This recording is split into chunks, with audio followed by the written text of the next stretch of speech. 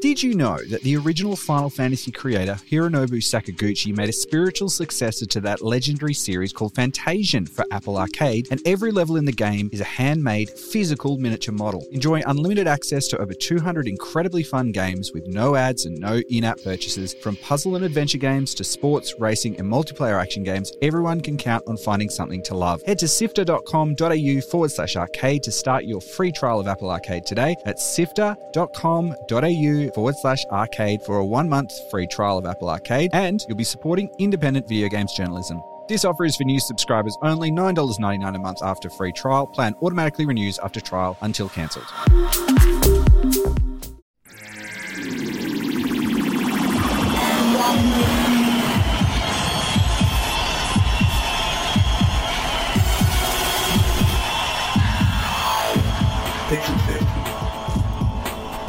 Hello and welcome to episode 30 of Pixel Sift. We've got quite a bit in store for you today, and before we get into that though, I should tell you that as always, I'm joined by my co-hosts Mitch and Scott. Hey. Yep.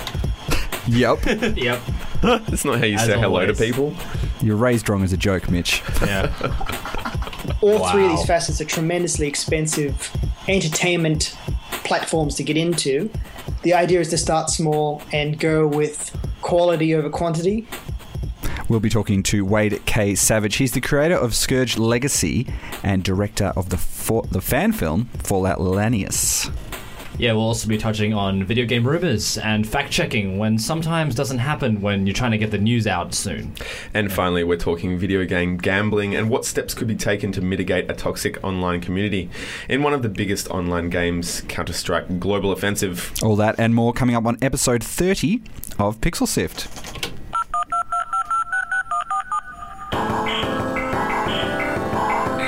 Watch episodes, Let's Plays and more at youtube.com/PixelSiftAU.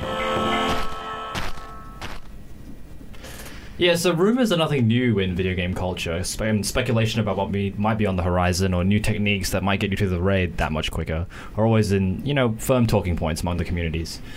But what happens when journalists take the bait and start producing content based on only rumors? Based on what we all see online. With recent events regarding The Division making a fool out of many well-known gaming sites, it might be time to reel it in. I think there is a challenge if you're creating an online video content or online media outlet. Yep, such as podcast. Podcast is actually the opposite of this, okay. Right? Podcast is much like the magazine format where you don't have to be breaking news, and you can be a bit more considered and you can take your time and see what's happening with all of this story and wait until these things kind of work themselves out. But breaking news, people jump on these things as quick as possible. Yeah. We see lots of rumours when a celebrity dies and all of these people go, we're hearing rumours that a celebrity has died, and then it turns out not to be true because you want to be the person to get there. It happened numerous times with Steve Jobs. Yeah, it did. People said that he died. Yeah. This happens all the time. This isn't a gaming issue. It's not just it's not only in the gaming community. This is a journalistic problem, and mistakes are made all the time. Going through our studies as journalists, we learnt this a lot. And that's what basically being a good journalist is about, is making sure you fact check. I've always got the Todd Flanders popping into my head and be like, is your source on this reliable? Yeah. There's a difference between, being a good journalist and just getting this first thing out there. Yeah. And there is some kind of, a massive importance of being that first press and, the first thing to report on something. But at the loss of quality and, I guess... trust. And it's the 24-hour news cycle, and everyone is kind of feeling the pinch of this, and the internet, which gaming is obviously so highly intertwined with, is a big factor for people trying to get content out there. People are looking at your stuff all over the world at every time. If you used to be a TV station or a radio show, you used to be able to have your listeners listening in at a certain time, and that's it, and that'd be when you'd have to do things. If something came out after that, you'd wait until tomorrow and you'd have the next thing come up. If it was still a big story, maybe it would fade away in that time. You don't know. But obviously I don't condone this kind of thing because it is, basically just lazy journalism. But it does happen. Traps are out there all the time as far as, keeping up to date and keeping on the pulse of the digital media and news streams. There's also... I guess the whole article in general was about essentially a glitch, which which was like, I guess maybe unconfirmed. But I guess if you're going to report on it, maybe the least you can do is maybe go try and emulate it. I mean, and by emulate I mean do it. With a lot of these glitches as well, they'll have like a video run through, like a playing kind of guide, so you can figure it out or at least see it for yourself, so you know it's not a fake. I mean, this didn't include that at all, and not only that, but he also. Well, could you tell us a little bit about this glitch for people who may not have seen, and what game we're talking about? All right, so basically, it was The Division. And it was just an exploit of how to destroy an APC at the end of their raid, in quotation marks. So it involved a couple of different techniques, and like it just like by deploying a piece of mobile cover in a certain area and a number of different things. It was from a player that calls himself El Tumador, and I've got a pretty good quote from here. He's just said, around the same time I posted that fake glitch, I also reposted a legit strategy guide, since I assume most players would like to do it legit given their previous exploits were patched. It was for me both an attempt at humour as well as a social experiment of sorts. Yeah, so I think people are kind of looking, in terms of strategy guides, there's lots of stuff out there. So people are looking for something a bit exclusive and something that hasn't been covered as widely as anything else. So you can kind of understand why someone would be going out there thinking, oh, this is something cool that we can get out on the front page and get in front of. And lots of people fell for it. Eurogamer, IGN, GameSpot, who actually ended up removing the article completely. Yeah. GameZone, Twinfinite, iDigital Times, International Business Times. The only credible games press that avoided kind of the slip up and embarrassment was Polygon and Kotaku, which isn't that surprising to me, because I think they are kind of a bit of a standout in that group. He's also said, he's been recorded as saying, I'm sorry if I caused folks a bit of time trying to make a glitch work. I know the game isn't perfect, but maybe we should focus on spending our time playing in activities that we enjoy, or building up our characters and finding good players to run with. So he did have some kind of. There is a bit of negativity about the Division that's come out, and I think people are getting ready to kind of jump on the bandwagon, and maybe the press who have been covering this have been, ready to do that themselves as well. So maybe that's something that we. You do get the feeling that the community is getting ready to pounce on it almost every slip up. A little bit, because it was a highly anticipated game by a lot of people, and it has been kind of plagued with issues since the start, and there's also the issue that it's probably might not have as many legs as we thought it might have initially had, and maybe that's not going to live up to all its kind of all the hype. So press like this is pretty kind of important, and any kind of negative press is going to be quite damaging to the legs of the game, I feel. I don't know, it's one of these things where they always say that there's no such thing as bad press. There's only press, right? So you're getting your stuff out there. I don't know if this is technically true for something like this, where maybe people go, oh no, don't worry, I won't pick that up. But there's plenty of rumours that are out there where people have gone and kind of completely speculated on these completely fabricated things. Say, for example, the controller that's come out it turned out to be a Photoshop render that somebody had made in a 3D program of the NX controller. NX controller, which is supposedly the new controller. That thing that looks like Stuart Griffin's head. Yeah, it's kind of like like a weird pill-shaped looking item, and has just two analog sticks on the side and nothing else. And people got really arced up about it, and it was just something that someone had made, claiming to be the official controller, and they did a phenomenal job of actually making it look real as well, which is always helpful. But somebody actually ended up building one in real life. Yeah, there's a nice little comment that he's giving, kind of having a dig at the state of the community and the way it's kind of gone on about these things. And he said, it says a lot about both the state of the game and its community if the things we mostly focus on are the exploits. I guess you can take that how you wish.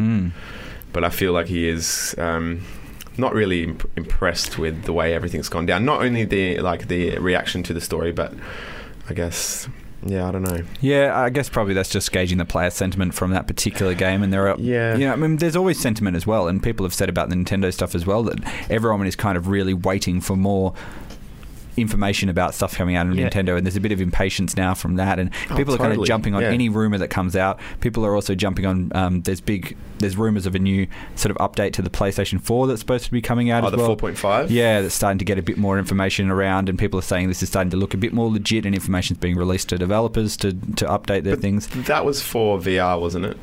Apparently not. No? I've been okay, chatting. see, rumours. I was on the impression. I read the article and just kind of assumed that's really what it would be.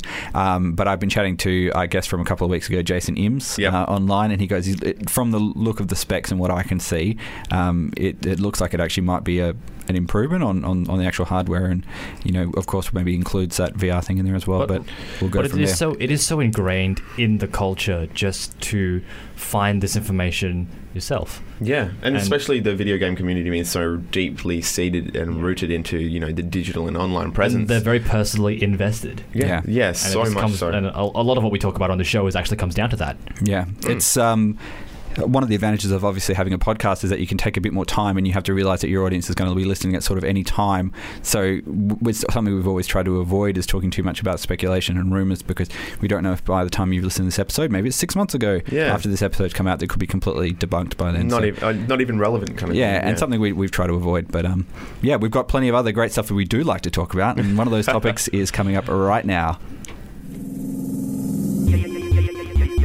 Visit us on pixelsift.com.au. This week I spoke to director Wade K. Savage. He was one of the creative minds behind the critically acclaimed fan film Fallout Lanius, which is based on one of the characters and the world of Fallout New Vegas.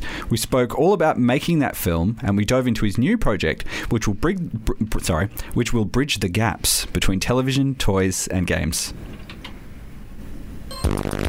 My name is Wade K. Savage. I'm a creator and director here in Perth, and I'm the guy that wrote, produced, and directed Fallout Lanius, which is the Fallout fan film based on Fallout New Vegas from 2013. And I'm also the creator of Skourge Legacy, which is a kind of kids IP video game, television show, and toy line that I'm currently developing.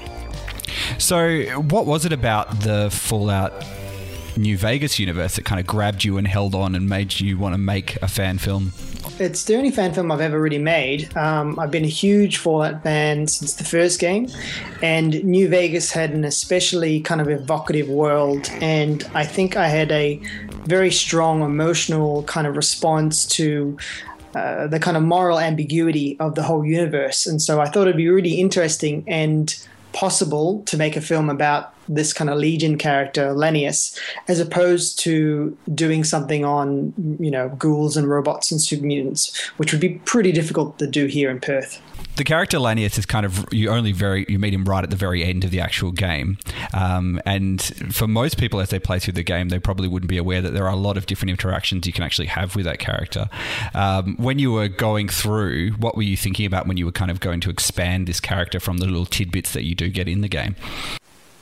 I think it was, we did a lot of research with the writers trying to find out, what was his kind of actual origin, because he's really a character made up of myths, and he's kind of a psychological military force. No one knows where he comes from, what's his actual truth. So we kind of had to pick his truth for the story, and we were kind of looking to kind of create a anti-hero protagonist in a fascinating way, but still make him, scary and kind of interesting.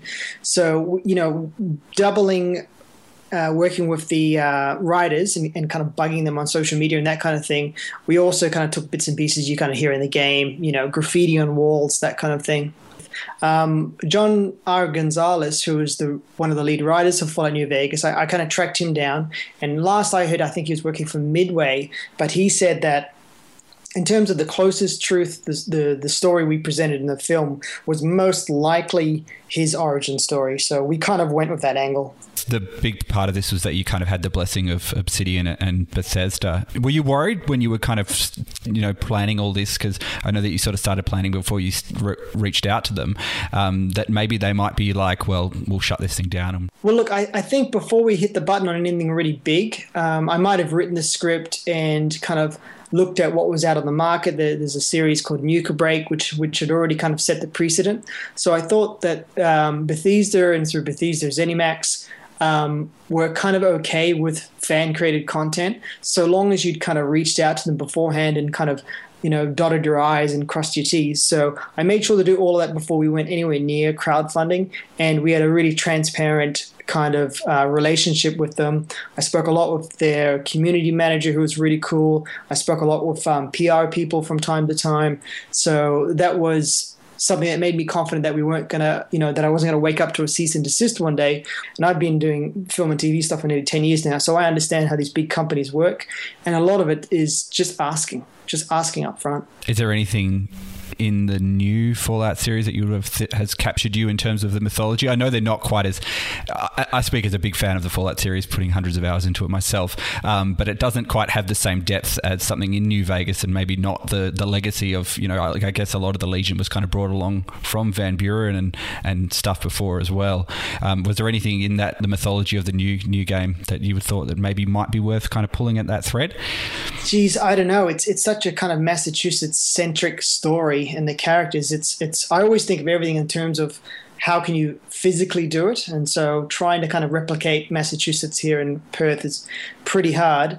Thematically, I think there's some interesting stories there, but I don't know. There isn't, like, if and as a Fallout fan, if you think of the kind of main actors, so to speak, in the whole Fallout New Vegas story, there kind of isn't really a character as cool or as developed in Fallout 4. I'm like shrugging as I say this. Everyone's cool, everyone's great, but no one's like, man, I want to spend, no one's like, I want to spend a year or two of my life creating 10 minutes of film, because they're just very different styles of characters. And we could have a super huge discussion about how and why Bethesda write the kind of characters they do, and their dynamics and gameplay and what they want the player to do, as opposed to Obsidian, who are like, this is about story, here are the themes, this is about character, this is what you're going to experience, here's all these choices. So, you could have, it's a snake eating its tail in terms of discussion. So has that kind of informed any of the work that you're doing on your new project, Skourge Legacy? I think so. I think when you're looking at content for young people, and our show is aimed at like 9 to 12-year-olds, and even coming to that, it took us 2 years to find the right demographic. And if I think of the kind of content I grew up with kids, or we grew up as kids, which is 80s and 90s stuff, the kind of gloves are off. You could scare kids, you could freak them out, and you never kind of really spoke down to them in that sense. So yeah, I kind of like that, kind of treating children or characters that are younger people as human beings first and foremost, and putting them through a lot, I kind of think is interesting. I really like The Last Airbender, the Nickelodeon series. I think that's quite a beautiful series that explores kids as human beings, and so that whole ambiguous factor to the point that young people kind of make mistakes and learn things, and bad things happen to them, and they have loss and they have success. I think that's pretty fascinating as a creator. And so in a narrative sense, that's definitely what we'd want to explore with the Skourge Legacy, because you've got 3 kids out in this wasteland, and there's kind of critters, and it's fun and it's exciting. I like the idea of danger being exciting, which is something we don't normally talk about when you produce content for kids. But also there's great risk in what they're doing, and I think that's interesting. Aesthetically, you've got a very sort of strong 90s feel to it, and you are sort of producing it for kids who are born well after the 90s now. Is the imagery and stuff, is that something that's resonating with them, or are they understanding the cues, or is it sort of like, when you write a film, you design it so it can be perceived on many levels, and people can pick it up at their own level, and there's bits for everyone? Well, I'd hope that both elements are the case, because I think 80s and 90s stuff in terms of cultural trends are weirdly enough very hot again, and even younger people can relate to properties that we grew up with. Like, you can see a lot of people respond to things like the Goonies or Ninja Turtles. I mean, these brands that just never die. But you're right about the comment in terms of it has to be kind of universal, and young people leaving home and exploring something that's both dangerous but exciting is quite a universal theme. So I hope that anyone can respond to it. And I mean, something like Harry Potter is a perfect example of that, because it has these characters out of their depth but having fun, but also growing. So you want to be careful using growing, because that's not really cool language. But that whole kind of idea of developing, how's that, developing as characters, I think anyone can respond to. And if my idea would be that when this thing's up and it's happening, you'd follow these characters as they age, the same way Harry Potter did it. Say, as you've talked a bit about the competition between some of these bigger brands that are coming out, and indies always have to hit it right. What is the thing that you think that you're going to be able to do that is going to be able to cut through the competition that's out there? I think it comes back to narrative for me, and I think it's about producing something that people connect with in a multitude of ways.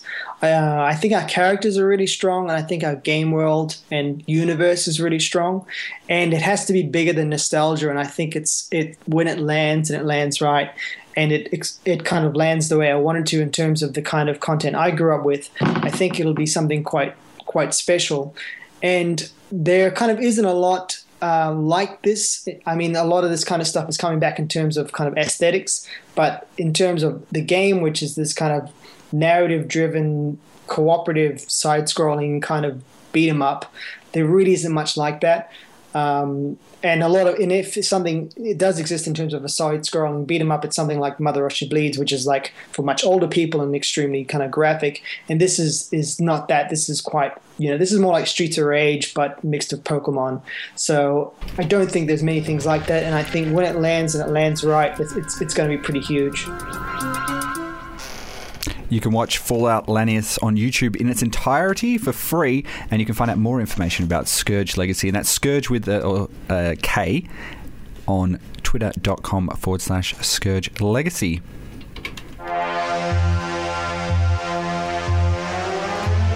You're listening to Pixel Sift, or you might be watching Pixel Sift on Twitch. Pixel Sift.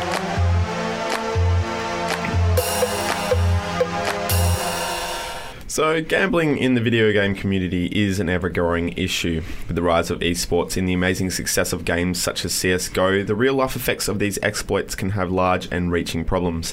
One of the biggest issues we face here is the unregulated and underage use of these gambling systems, where an average match can draw over $100,000 in skins, with some costing more. An earlier March match between named Luminosity and Fnatic drew almost $1.2 million in bets. People buy skins for cash, then use the skins to place online bets on pro CSGO matches. Because there's a liquid market to convert each gun or knife back into cash, laying a bet in skins is essentially the same as betting with real money. There's sites like CSGO Lounge, for example, which basically facilitate this trade. It all links into the Steam trading system. Mm-hmm. You buy and sell skins through that, you place your bets on that, and then you can cash out as people buy these skins from from the skins are essentially like your chips. Pretty much, yeah. It's like you are using the skins as a chip. That's a perfect example of what it is, really. Okay. And Valve this week have basically come out and they've introduced a new method in which to secure people's accounts and also lock down the number of accounts that people have as well, because there's a big churn of these sort of things going through. Just a lot of upset in the community and a lot of unruly kind of behaviour. And it means that if you, because the skins are like a random drop, they come to you as you play games and you can get stuff which are worth quite a bit of money. There's also an attraction for people who are willing to hack these accounts and compromise these accounts and steal the skins, sell them off on something like CSGO, and then once you've done the trade, that's it. That's kind of, it's gone after that point, and you can kind of launder it through that way. So there's a bunch. Sorry, keep going. They brought in this new system basically where you can link up your phone number effectively to your Counter-Strike Go account, which increases the security of your account by saying that if there's an issue, they can call you on the number and that's it. But it also has this other benefit, and this is what the community has been talking quite a bit about when this change was announced, that there's this basically a term for when game players of a high level go into a match and steamroll it. And now we've got some audio now from that we can play, which will basically explain all about what smurfing actually is. Yeah. Greetings, the War Owl greets you, and welcome to One More Round, the show where I talk about Counter-Strikey stuff. This time, I'm going to be speaking a bit about smurfing, those folks who don the accounts of a noob in order to have some fun smashing new players. Back in the Warcraft 2 days, two guys were so good at the game that everybody recognized them, so they decided to change their names to Papa Smurf and Smurfette, pretended to be new players, and then proceeded to own some noobs. Now, Smurf refers to any skilled player, not just famous people, who create an alternate account and name in order to play against new players and absolutely destroy them for some jollies. There are legitimate reasons to smurf. The main reason for me is that I can play the game in peace with my friends without folks recognizing me. So that was the War Owl, a high-level YouTuber and CSGO competitor. And he goes on to say that basically there are legitimate reasons for smurfing. You know, as a high-level player, he wants to enjoy playing with his friends. You know, like he just wants to be able to take a break from being a pro celebrity player all the time. You know, he wants to play with his friends. He wants to play if he's had a few drinks. He wants to just, you know, be able to relax and not get kind of picked on, because you know when people see a high level player like that, you know, that's a big deal. He does go on to say in that as well that he actually does enjoy just going in there and destroying a bunch of noobs. He literally says, the first thing he says after that is, the main reason we do this is because it's fun. He's like, it reminds me back in the GoldenEye days where he'd put on the little cheats and, you know, and have a lot of fun. He said it's fun, like it's simple as that. I guess like it's I've never really been in that position where I thought I was good enough. I've never thought of myself as too good, so I had to like. I guess it's a bit arrogant, I think. Well, not really, because, you know, he's obviously, it's not just him saying, I think I'm this good. It's just he kind of, people, there is a level of, like, there are a caliber of, yeah, of course, there's sort of some kind of, you know, self-admission of your brilliance, but there is a caliber of player out there, and we've all come across them, that just don't make playing very fun for, you know, noobs and just amateur level players, I guess. The big change about this particular thing with linking the phone number, not only does it increase the security of your account, but it means that any account that's got a phone number in it gets sort of separated into this prime matchmaking, which means you will be basically only matched with other people who've put their real phone number against it. So you're probably less likely to have more than one phone number just for the purpose of creating a Smurf account. And it means that you are going to probably play with people who are really real people. They're playing at the level they're supposed to be. There isn't any secret agenda behind it. And you don't have this sort of fracturing of your community where, you know, people are getting steamrolled. Because you get better groupings, you get less trolling. It's not fun as well. For those people who are at the top of the thing, that's great. They're always going to find people who they can compete against. But if you're just starting to get into a game and you haven't got a huge amount of people to play with, and you decide to jump online and give it a go, and somebody comes through and just is basically appears to be normal, to be matched with you to the same level, but they're actually way more skilled. And yeah, Scott and I briefly spoke about this earlier. Like, we do realize that, yeah, getting a phone number isn't that much more effort. It's like $2 a SIM card these days. Yeah, $2 for a SIM card, but it is an extra bit of effort that you need to go to make an account. And these people putting in the extra effort, it even though it is, I guess, not very, I guess it's a bit minute, but it still is an extra bit of effort, they still deserve to be grouped together because they put in that time and, you know, attached a part but also of their then you're life to this account. But then you're also actually, if you think about it, you're attaching your real name to another account. Yeah, which is so actually potentially another bit of data that you're putting up to risk for, you know, exactly theft, etc. Well, that was actually initially when I read the article. I think I got something a bit different out of it than you, Johnny. I thought that this was a strategy to tackle toxicity in games. It would just attach a little bit more accountability to the online profile. I think that is it, though. It is, because there is a toxicity in that people who aren't playing the game fairly and, you know, are just basically taking advantage of a multiplayer system where they can, you know, just run over the top of people. Mm-hmm. And I think that is about that. It's about building a good community and having people stick around. And to me, I sort of think, as we opened up in the beginning of this thing, there's a lot of money in skins and gambling and getting people to play their game, and a lot of the transactiony stuff goes through Steam and all that sort of stuff. So it is in their best interest to get as many people playing this game as possible. So having people not being knocked away by these players. Additionally, Steam is not the first company to really push for more information to be like open on the internet. Like, I think PSN with one of its, I think within the last year, the updates that have gone out are really pushing you to use your real name online. Like, I get reminded, I think maybe every third time I boot up the console, like, just like, oh yeah, well, you can kind of use your real name if you want. And I'm like, well, I don't really want to do that personally, but it's there, and they really want you to do that. And I think this is because they're just trying to tackle this sort of anonymity online and, you know, having this situation where people can be sort of taken advantage of. And to this day, I haven't seen anyone that's not on my friends list that has that. Yeah. If there's anything that they should be sorting out within the CSGO community, I feel if it is this, you know, unregulated gambling. You know, a lot of other developers have kind of being kind of aggressive or like proactive in keeping real world money and this online currency or gaming currency separate. But Valve's making no effort to do that. And like I said, with the rise of esports and whatever, this is only going to become more of a problem. And 15-year-olds gambling away a lot of money without their parents knowing or whatever, or not knowing what they're getting themselves into is very dangerous. It's a bad situation. Internationally problematic and unacceptable. I think it's going to be not that long before we start seeing something happening. Something has to happen. Pixel Sift. Pixel Sift. No, seriously, Pixel Sift. No, seriously. Pixel Sift. For reals. For reals. That's all we've got time for today. Seriously, that's all we've got time for.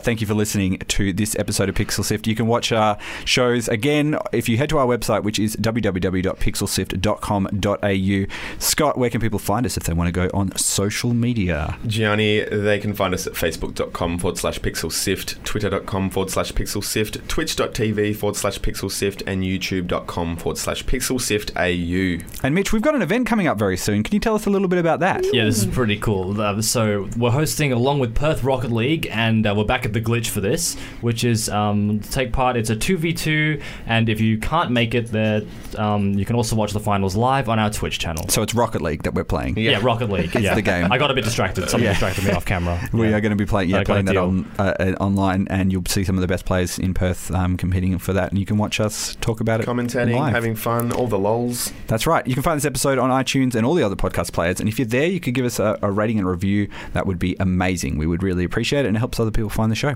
Thanks again, and we will catch you next week on Pixel Sift. Thanks, gals.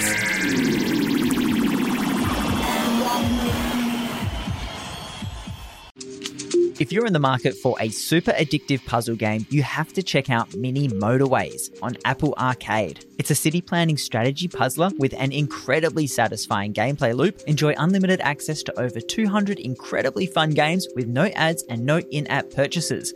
From puzzle and adventure games to sports, racing, and multiplayer action games, everyone can count on finding something to love. Head to sifter.com.au/arcade to start your free trial of Apple Arcade today. That's sifter.com.au/arcade for a free 1-month trial of Apple Arcade, and you'll be supporting independent video games journalism. New subscribers only, $9.99 a month after free trial. Plan automatically renews after trial until cancelled.